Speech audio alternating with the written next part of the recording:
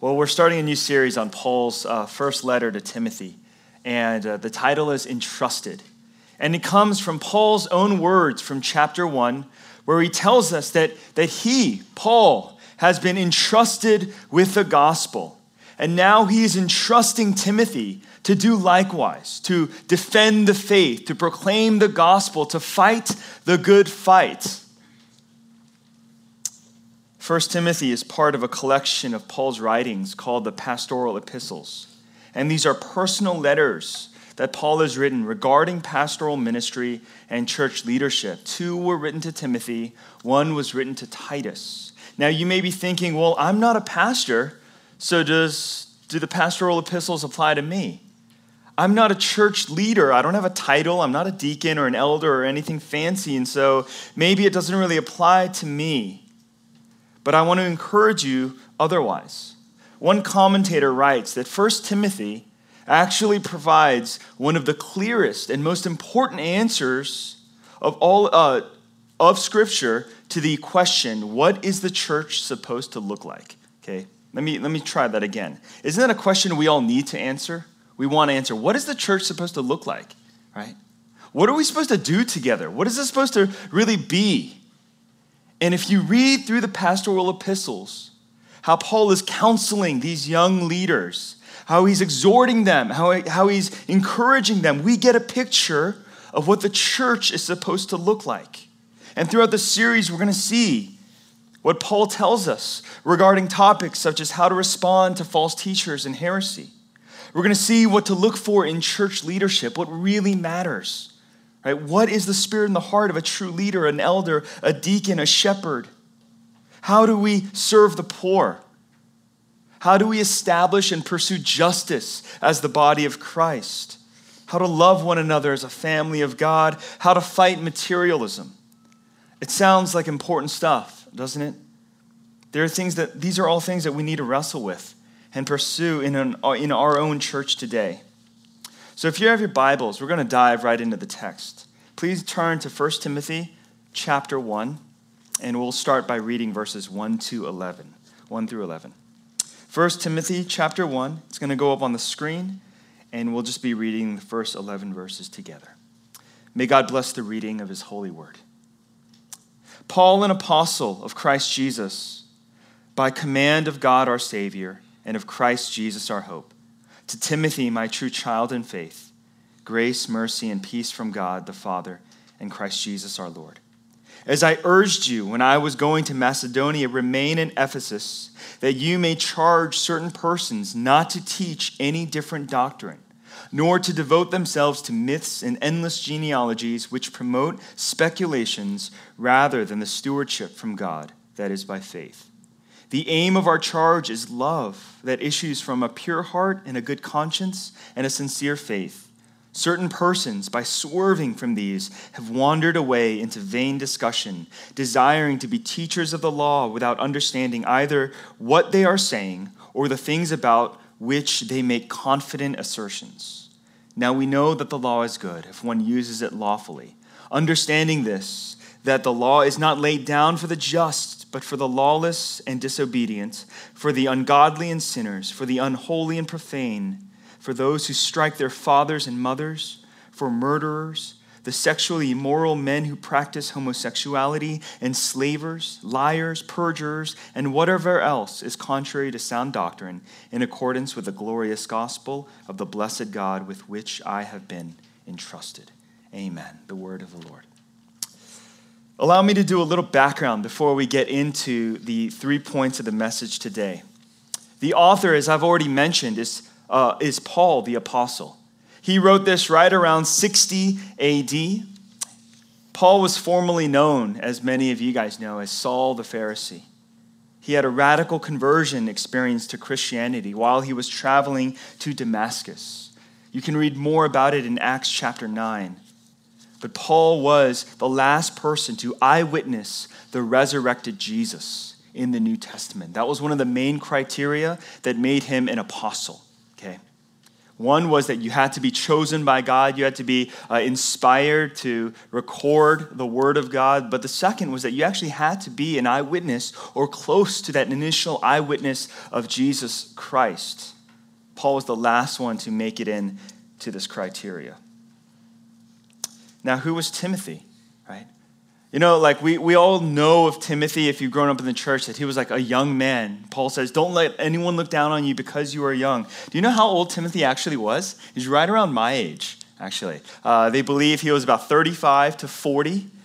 He joined Paul in his ministry. He was a co-worker, co-laborer with Paul as a missionary, going from church to church all throughout the region, proclaiming the gospel of Jesus Christ. And they believe that Timothy hooked up and joined Paul's ministry right around 20, right around in his 20s.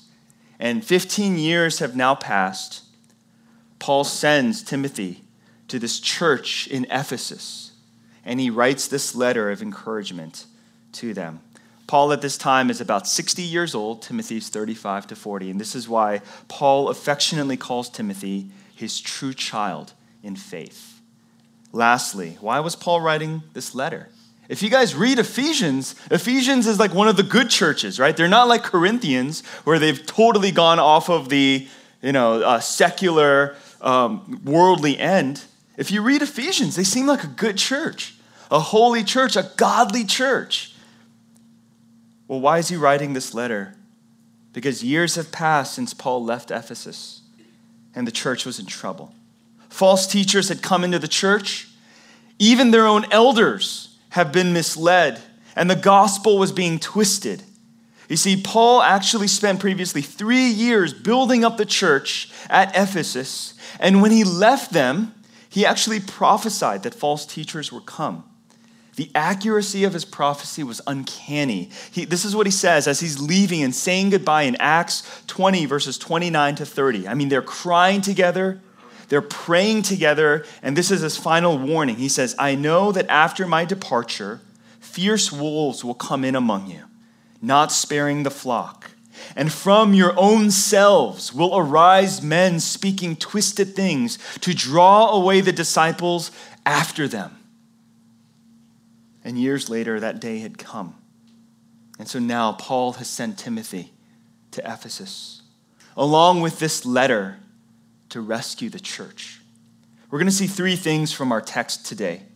First, we're going to see the purpose of the law. Okay. The second, we're going to see the power of the gospel. And lastly, we're going to see the call to contend. Yeah. So the purpose of the law, the power of the gospel, and the call to contend. Okay, I need an illustration or a story here because it's getting a little dull, right? Here we go. There's a lot of talk in recent news, right? Especially about the phenomena of fake news. Okay, so recently, this year, last year, especially with the election, tons of talk and tons of outrage about something called fake news. It's all over our Facebook, right? It's all over our Twitter feeds and even pops up on our Google searches. Why? Because the hot articles, the hot blogs, the hot things that are getting traction on the internet, they'll pop up on top of your Google search, right? And I'm sure for many of you guys, it's absolutely maddening, right? You read something, you're like, is that real? That's not real. And then people believe it, and you're like, don't be deceived by fake news. Here are some of the most famous fake news articles or headlines of 2016, okay? I literally spent time looking up fake news, and I was on like BuzzFeed and like CNN and X, Y, and Z. And so you might remember seeing some of these. One of the top ones was Pope Francis shocks the world, endorses Donald Trump for president. Like the people lost their mind. Right? They're like, oh my gosh, this headline, this article of fake news, and there's even like a picture of the Pope with a microphone, and they're like, oh my God. It got nearly 1 million clicks, shares, comments, interactions, right? They call that like engagement, social media engagement, okay? 1 million. Fake news, someone just completely made that up. Here's another huge one. This was probably the biggest of 2016. Obama signs executive order banning Pledge of Allegiance in schools nationwide, right? People lost their minds. Over 2 million clicks and engagements, right? 2 million, right? The third one was kind of fun. I don't know how many of the younger ones will know this, but it was Pizzagate, hashtag Pizzagate. And it was a fake story about Hillary Clinton and one of her chief of staff running a human trafficking ring in Washington, D.C. through a pizza shop in D.C. Right? So they were going through her emails, and every time there was a reference to pizza, they were like, oh my gosh, human trafficking ring. She's like selling children and X, Y, and Z. And it got a ton of clicks. It got a ton of clicks. People think that these fake news articles actually move the needle on the election. Now here's a question. How does fake news get so much traction? Right? I mean, I post a picture of me and my dog on Instagram, I maybe get 30 likes, right? And then someone says hashtag Pizzagate and like 1 million people look at that, right? What is the difference between my, hashtags and my posts and these fake news posts? One journalist identified 7 ways fake news presents itself to us. I'm just going to share 3, okay? One is this, okay? It's through imposter content, where genuine sources are impersonated with false made-up sources, okay? You take real people, popular people, and you impersonate them with fake stories and false sources, right? Another is through manipulated content, right? Manipulated content where genuine information or images are doctored or photoshopped, right, to deceive. You guys have probably seen that on the internet as well. You take a picture and it looks like something else is going on, but if someone has completely photoshopped it and you don't know what is left from right, up from down anymore, you're like, is that real? Right? It looks real because people are geniuses with Photoshop now. The third is this, right? Another is just straight false content where genuine content is shared with false contextual information. Okay, false contextual information. So maybe it's a real picture or maybe it's a real event, but somebody has painted a completely different picture of what's really going on. It's false context, right? False context. So the best fake news involves real people, real stories, and real sources, okay? And what you have to do with real people, real sources, real stories, you twist it. You manipulate it just a little bit. Now, why do I share this, right? Because something terribly similar was happening in the Ephesian church between the false teachers and the Word of God. You see, fake news wasn't invented in 2016. It goes all the way back, 2,000 years, right, to the Word of God and heretics and people who want to twist the Word of God for personal gain. In verses 3 to 10 in our passage today, Paul warned Timothy against these false teachers teaching different doctrines, and they were introducing myths and endless genealogies to the church. Now, if I came up here and I just started dropping random names and telling completely just random stories, you guys wouldn't believe me, right? You guys would think this is the most boring sermon or story ever. Here's the question. How did these false teachers get so much traction in the church? How did they deceive members, even elders in the church? Because these false teachers were referencing the main characters of the Old Testament. They were talking about Adam and Abraham and Moses and David, familiar characters, famous names, but false narratives. They were using the Old Testament law, but coming up with different instructions, different rules on what it meant to really live for God, different rules on how to obey Him and live a righteous life. They were using the same verses and twisting it. They were using the 10 Commandments and reinterpreting them for the Ephesians.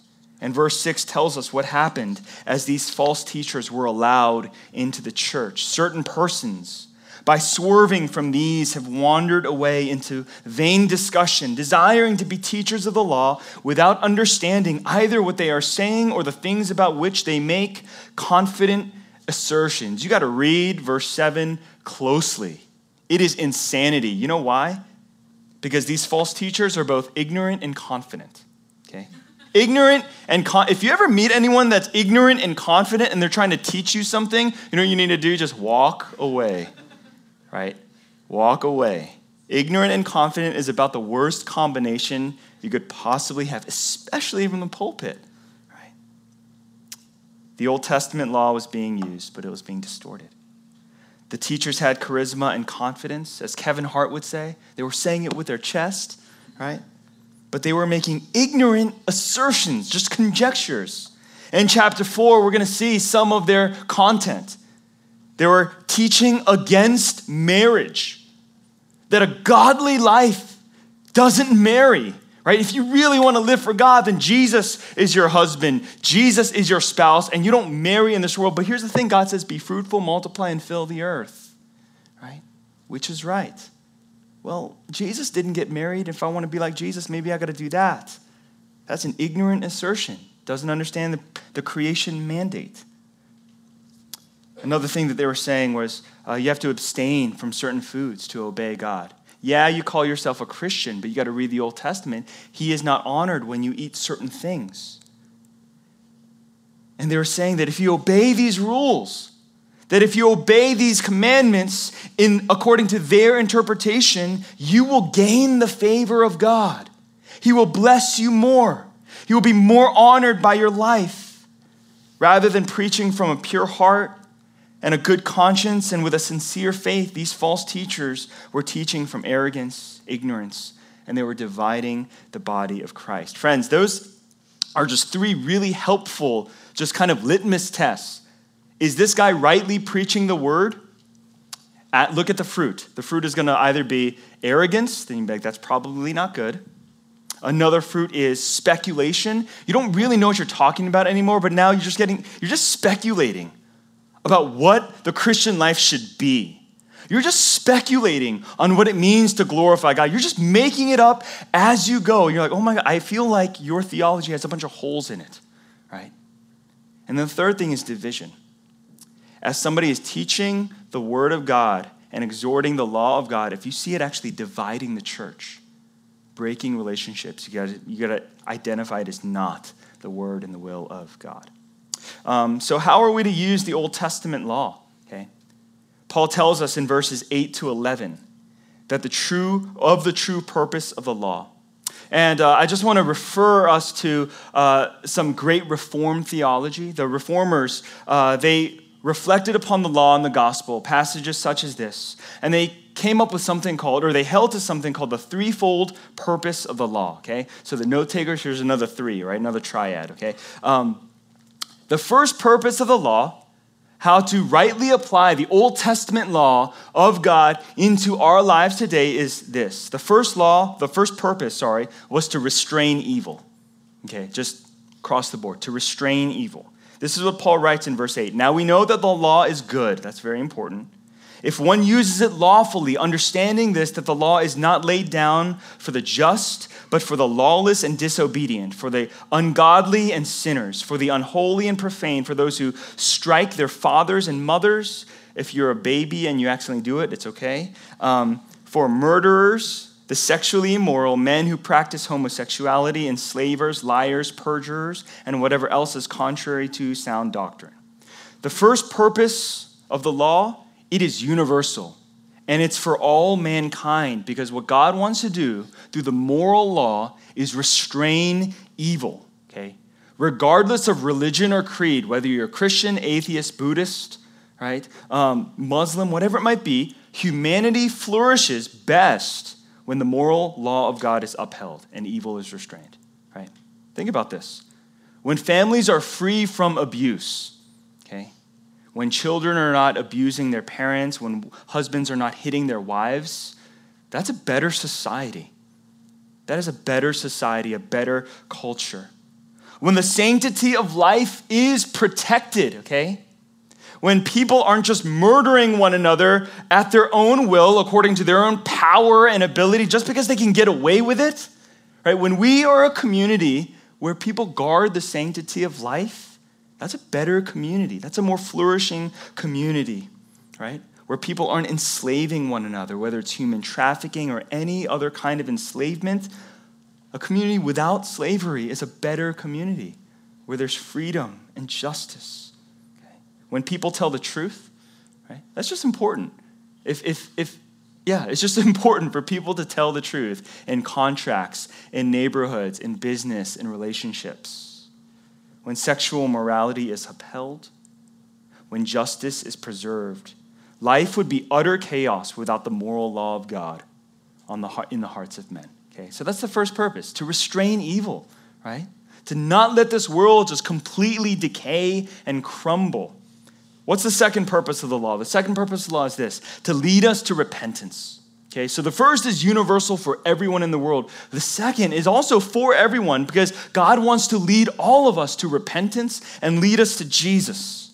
Martin Luther, the great reformer, he wrote this, that the law is our schoolmaster to bring us to Christ. The law is good because it shows us our sin and it humbles us before a holy lawgiver. Friends, if you ever go to a church and the pastor preaches that the law is bad, that the law is wicked, that the law is evil, they're not preaching the word of God. The law is good. You know why? Because it reflects a holy and a good God. Who is the lawgiver? It is God himself. So who are we to say something that God has ordained, God has commanded, could be bad, could be evil?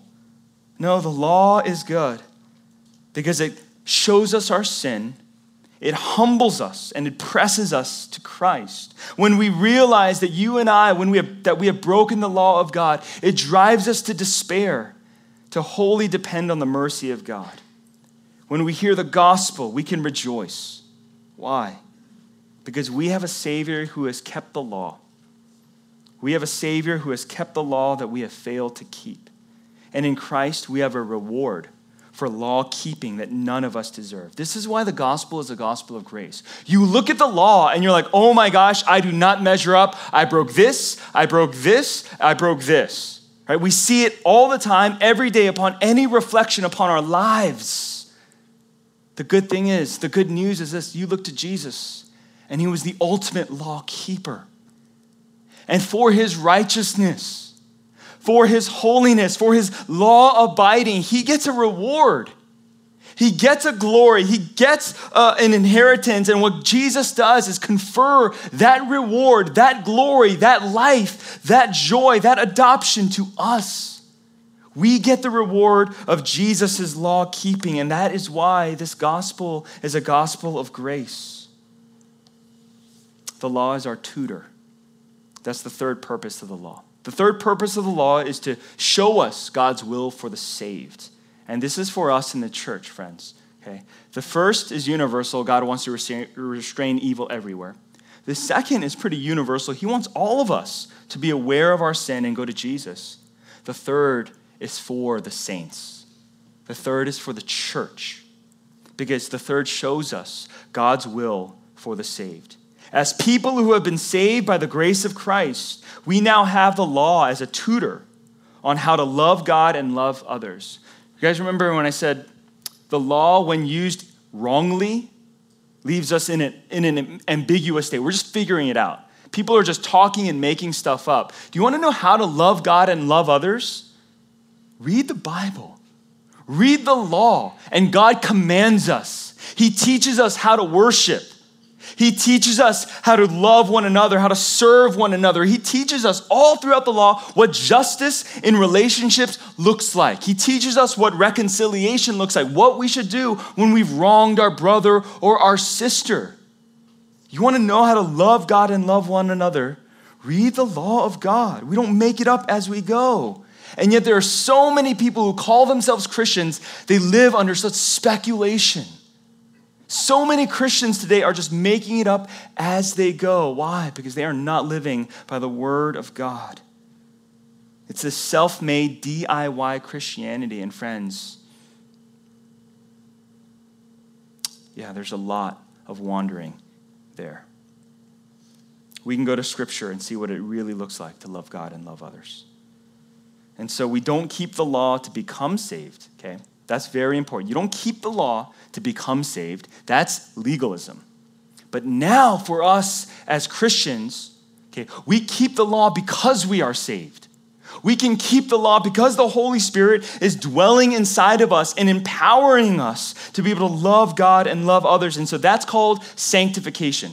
Okay, let me say that one more time. If you keep the law to get saved, if you keep the law to earn God's favor, that's called legalism. Okay? But if you keep the law because you are saved, that's sanctification. Okay, that's obedience to God. That's walking with him. That's being filled by the Spirit and then being able to follow Christ and imitate him. This is how the church is saved both from the law and from lawlessness. The law is never our savior. Jesus is. Now the law is our tutor. Okay, the law is our tutor. So friends, I want to ask you guys this. How is the law being fulfilled in your life? The law has a purpose. Okay, I hope for you guys, evil is being restrained, that you're not going around like lying and cheating and perjuring and killing and doing all sorts of wrong, evil things. I hope we've got at least some of that going on in our lives. But there's two greater, more holy, more righteous purposes of the law that I think too many of us miss. Is the law pressing you to Jesus? Is the law showing you your sin? Does the law cause you to grieve over your wandering and your worldliness? Or do you read the law and you're like, it's kind of boring. Deuteronomy, Leviticus, Numbers, even the 10 Commandments feels a little basic and dull. Okay. If that's your heart, I want to warn you, right? That the law is not being applied, the presence and the work of God is not rightly being applied in your life. And what you and I need to do is repent and humble ourselves and say, God, would you soften my heart to be able to receive and experience the power and the purpose of your law, your word in my life? Is the law being your tutor? Is the law and the word of God showing you how to live? Or are we just using Jesus Christ as our little emotional, spiritual crutch so that we can live our own lives? So that we can dictate for ourselves what is wrong and right, what we do with our bodies, with our time, with our resources, and we just get a little bit of Jesus, get a little bit of gospel, get a little bit of forgiveness, just for our spiritual consciences. Church, the word of God is our tutor. It is the light unto our path. Is God teaching you how to live? Or are you just bearing all the authority in your own life? Are you just following it up, following your own ways? Are you just making it up as you go? Okay. I want to encourage you to go back to the word of God, and especially the law of God, with fresh eyes and a fresh desire, and say, Lord, I want to see these 3 purposes lived out in my life. Let's continue with the rest of our passage as Paul now testifies to the power of the gospel. Turn again to the passage, and I'm just going to read verses 12 to 18 again. It's just amazing how Paul pivots. It feels like he's condemning, but then he goes right into his own testimony. I thank him who has given me strength, Christ Jesus our Lord, because he judged me faithful, appointing me to his service. Though formerly I was a blasphemer, persecutor, an insolent opponent, but I received mercy because I had acted ignorantly in unbelief. And the grace of our Lord overflowed from me with the faith and love that are in Christ Jesus. The saying is trustworthy and deserving of full acceptance, that Christ Jesus came into the world to save sinners, of whom I am the foremost. But I received mercy for this reason, that in me as the foremost, Jesus Christ might display his perfect patience as an example to those who were to believe in him for eternal life. To the King of the ages, immortal, invisible, the only God, be honor and glory forever and ever.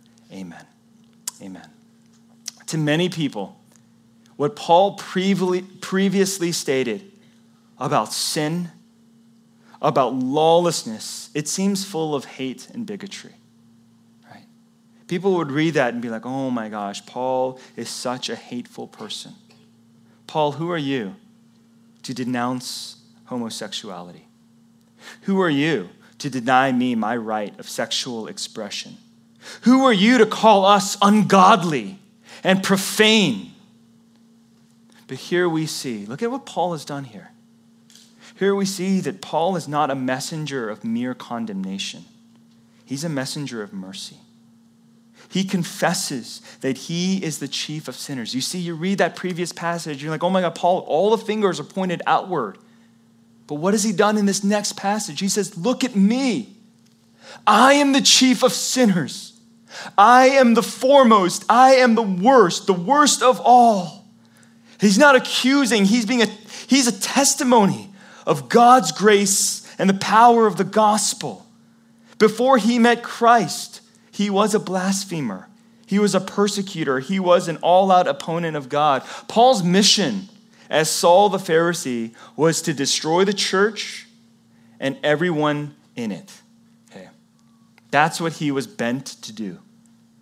He was ripping away men from their families, women from their homes, children from their fathers, if they claimed Jesus as Lord. He loved going into congregations and scattering them, forcing them to flee in fear of their own lives. He even had one of the first deacons, Stephen, stoned to death for his faith in Jesus Christ and the resurrection. If anyone has lived a sinful life, it was Paul. I mean, have you ever thought about that? Have you ever thought, man, God, I am beyond salvation? Okay. The things that I have done, how can God ever forgive me? I can't quit these habitual sins. How can God ever forgive me? Your rap sheet probably doesn't look half as bad as Paul's, does it? I hope it doesn't. If it does, you let me know, and I'm going to unfriend you on Facebook. Right? Think about that. We are so quick to condemn ourselves and think ourselves beyond saving, beyond redemption, beyond God's mercy, and look and take a realistic look at Saul the Pharisee and his heart and his actions and his motivations. It was all as an opponent and an enemy of God and his people. And it wasn't just in his heart. It was something he was doing and executing with his hands. If anyone was beyond saving, it was him. But something happened. Something happened to Paul. Grace appeared. And this is his testimony. The saying is trustworthy and deserving of full acceptance. This is what he's saying. This is so real, guys. This is so true. Everyone needs to trust in this. Everyone should receive this and believe in this. That Christ Jesus came into the world to save sinners. Paul says, I'm the worst. I've got blood on my hands. People are in jail because of me. Innocent men and women are in jail because of me. People have been beaten because of me. I am the worst, and yet this is the gospel. Jesus Christ came into the world to save sinners like me. David Platt, in his commentary on 1 Timothy, he makes 3 great observations regarding the gospel of Jesus Christ from this passage. And I want to share them with you today. First is this: the gospel is incarnational. The gospel is incarnational. What does that mean? It means that Jesus came. Jesus left the throne of God. He left the glory of heaven, perfect fellowship with the Father and with the Spirit. And he came into this broken and fallen world to save sinners. Jesus, the second person of the Trinity, took on human flesh to save us. He drew near to us. That is incarnational grace. Friends, I know there are so many times you're like, God, I can't reach you. God, I don't know if my singing, my prayers, my worship can ascend to the heavens. And even the psalmist said this: who can ascend to the holy hill of God? The promise of the gospel is this: Jesus came down. He knew you couldn't make it up there.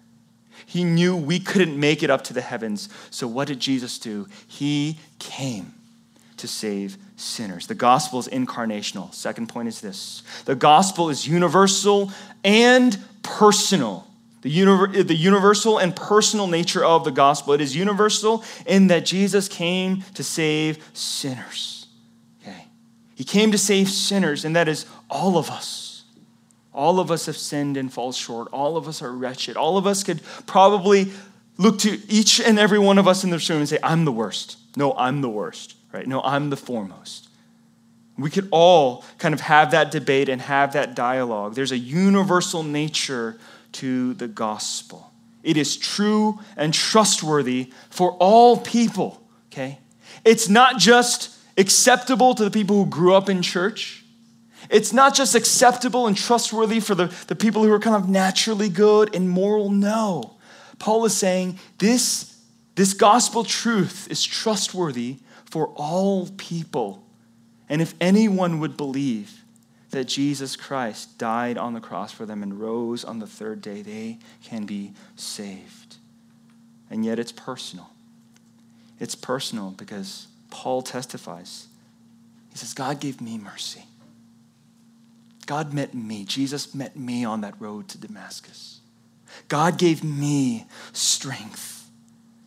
Grace overflowed in me. And church, this is what we must believe. That he has the power to save all, and that he has the desire to save you. Okay? Do you believe that? I meet so many people in the church who don't have a problem with the propositions of the gospel. They're like, okay, yeah, I believe in God. I believe in Jesus. I believe 2,000 years ago he lived a perfect life, died on the cross, and miraculously, I believe in miracles, no problem. 3 days later, he rose from the dead. Then I said, what's the problem? He says, I don't believe God loves me. I don't know if Jesus has saved me. I don't know if God will accept me. Is that you? Where you don't struggle with the universal work of God and the nature of the gospel, but you struggle with the personal work of Jesus Christ in your life. And that is what Paul is pressing today, that is that second edge of the gospel that you and I must accept. Not just the propositional truths of Calvary, but the personal truths that Jesus loves you. And he gave himself for you. And he wants to give you mercy. And this is not being self-centered. It's called having a relationship with Jesus and allowing him to be your Savior. The gospel is universal and personal. And here's the third point. The grace of God is unconditional. Now let me explain what this means, okay? When we say unconditional, it is not saying that no matter what we do, we're going to be saved. There's that Backstreet Boys song, like, I don't care who you are, where you've been, what you've done, as long as you, this is not it, right?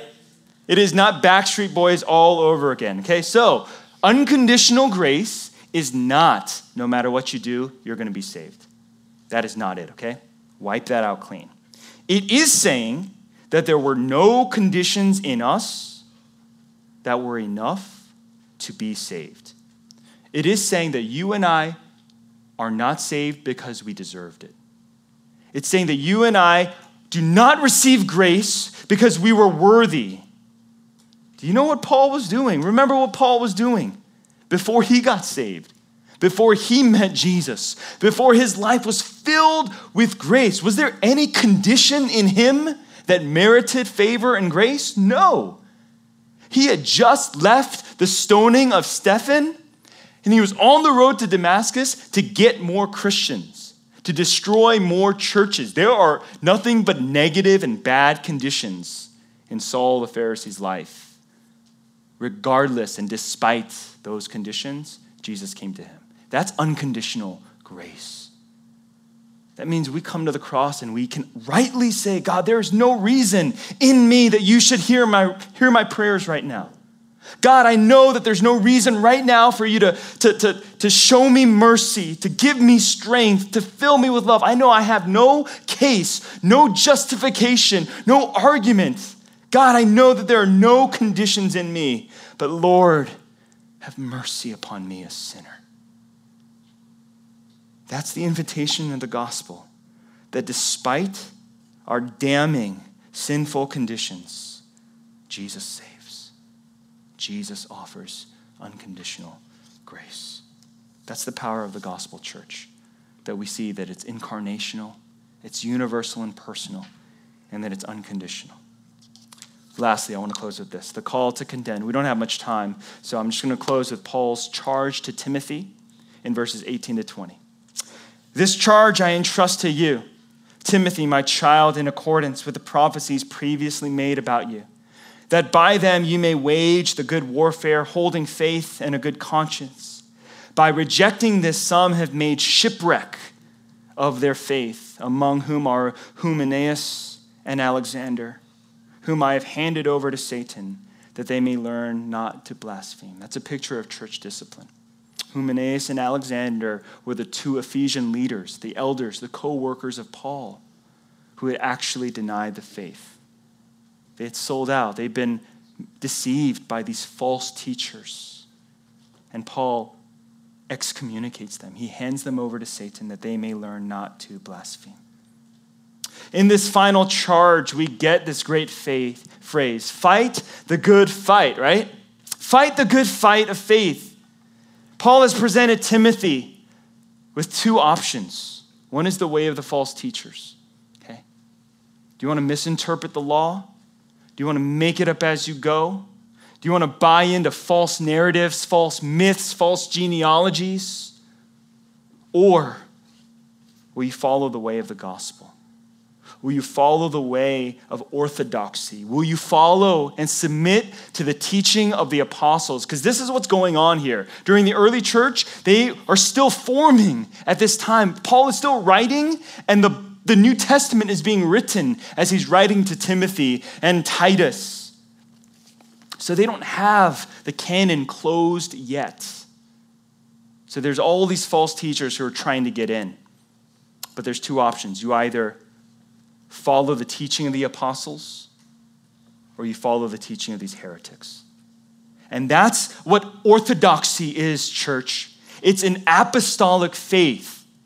Okay, it's an apostolic faith. We consider the teaching of Peter. We consider the teaching of Paul, the writings of John. And we ask, are these the true eyewitnesses of Jesus? Are these the true apostles? If so, then they have a divine, God-given authority. Or are we going to listen to the people who tickle our ears? The people who say what we want them to say. Right? That's the contention. And Paul says, will you fight the good fight? Will you hold to this apostolic faith? Or will you go the other way, just like Hymenaeus and Alexander, who have shipwrecked their faith? Church, there are two ways, two arenas where you and I must fight this good fight of faith. First is in your hearts. You must ask, do you believe? Okay. Will you believe and trust in the word of God and in the gospel? Will you be a person who submits to the law of God, and the law is your tutor? The law is your schoolmaster. You allow the law to break your heart and then lead you to Jesus and heal and redeem and renew you all by the word and hand and spirit of God? Or are you going to ignore it and live your own life under your own authority? That's the first arena where we are called to fight the good fight of faith. Okay. The second arena is this. It's for the church. The church needs not just pastors, not just elders and deacons. We need members who corporately will take a stand against false teaching, who corporately will protect and guard the church from false teachers and false influences. It's not just my job, church, to protect the flock. It's all of us who are followers of Jesus Christ to fight the good fight of faith, to contend for the gospel. I want to invite you to love the church with that kind of zeal. Would you love all nations with that kind of love? That you would pray for our purity, you would pray for our faith, you would pray that God would protect us from false teaching, and you would pray that we would be a church bold to stand for the word of God, for the gospel of Jesus Christ. I know sometimes this is hard, guys. And it doesn't necessarily have to be like on social media. You don't have to like share and repost all of these things. But very recently, evangelical, many of whom were Reformed, conservative, godly men and women, they signed something called the Nashville Declaration.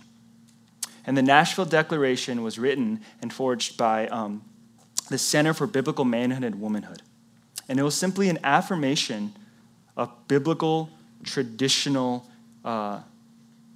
male and female sexuality. Okay.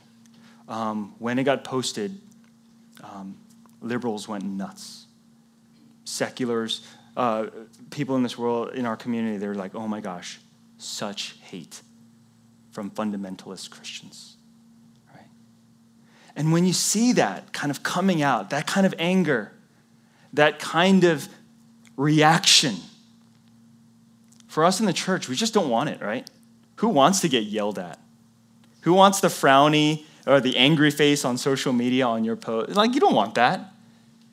You don't want contention. You just want to be a peacemaker. Okay?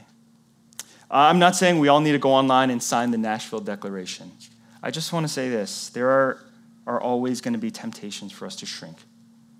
Whether it's a passing conversation, are we going to allow people in our workplace, in our communities to mock and jeer Jesus Christ and the gospel, and we'll just be non-confrontational and be quiet and nod and smile? Or will you contend for the faith? Right?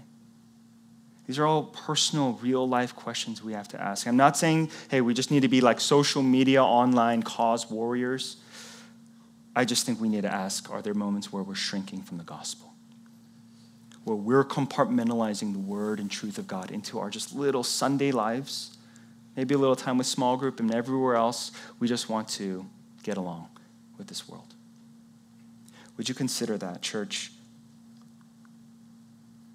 Paul has called Timothy to contend for the faith.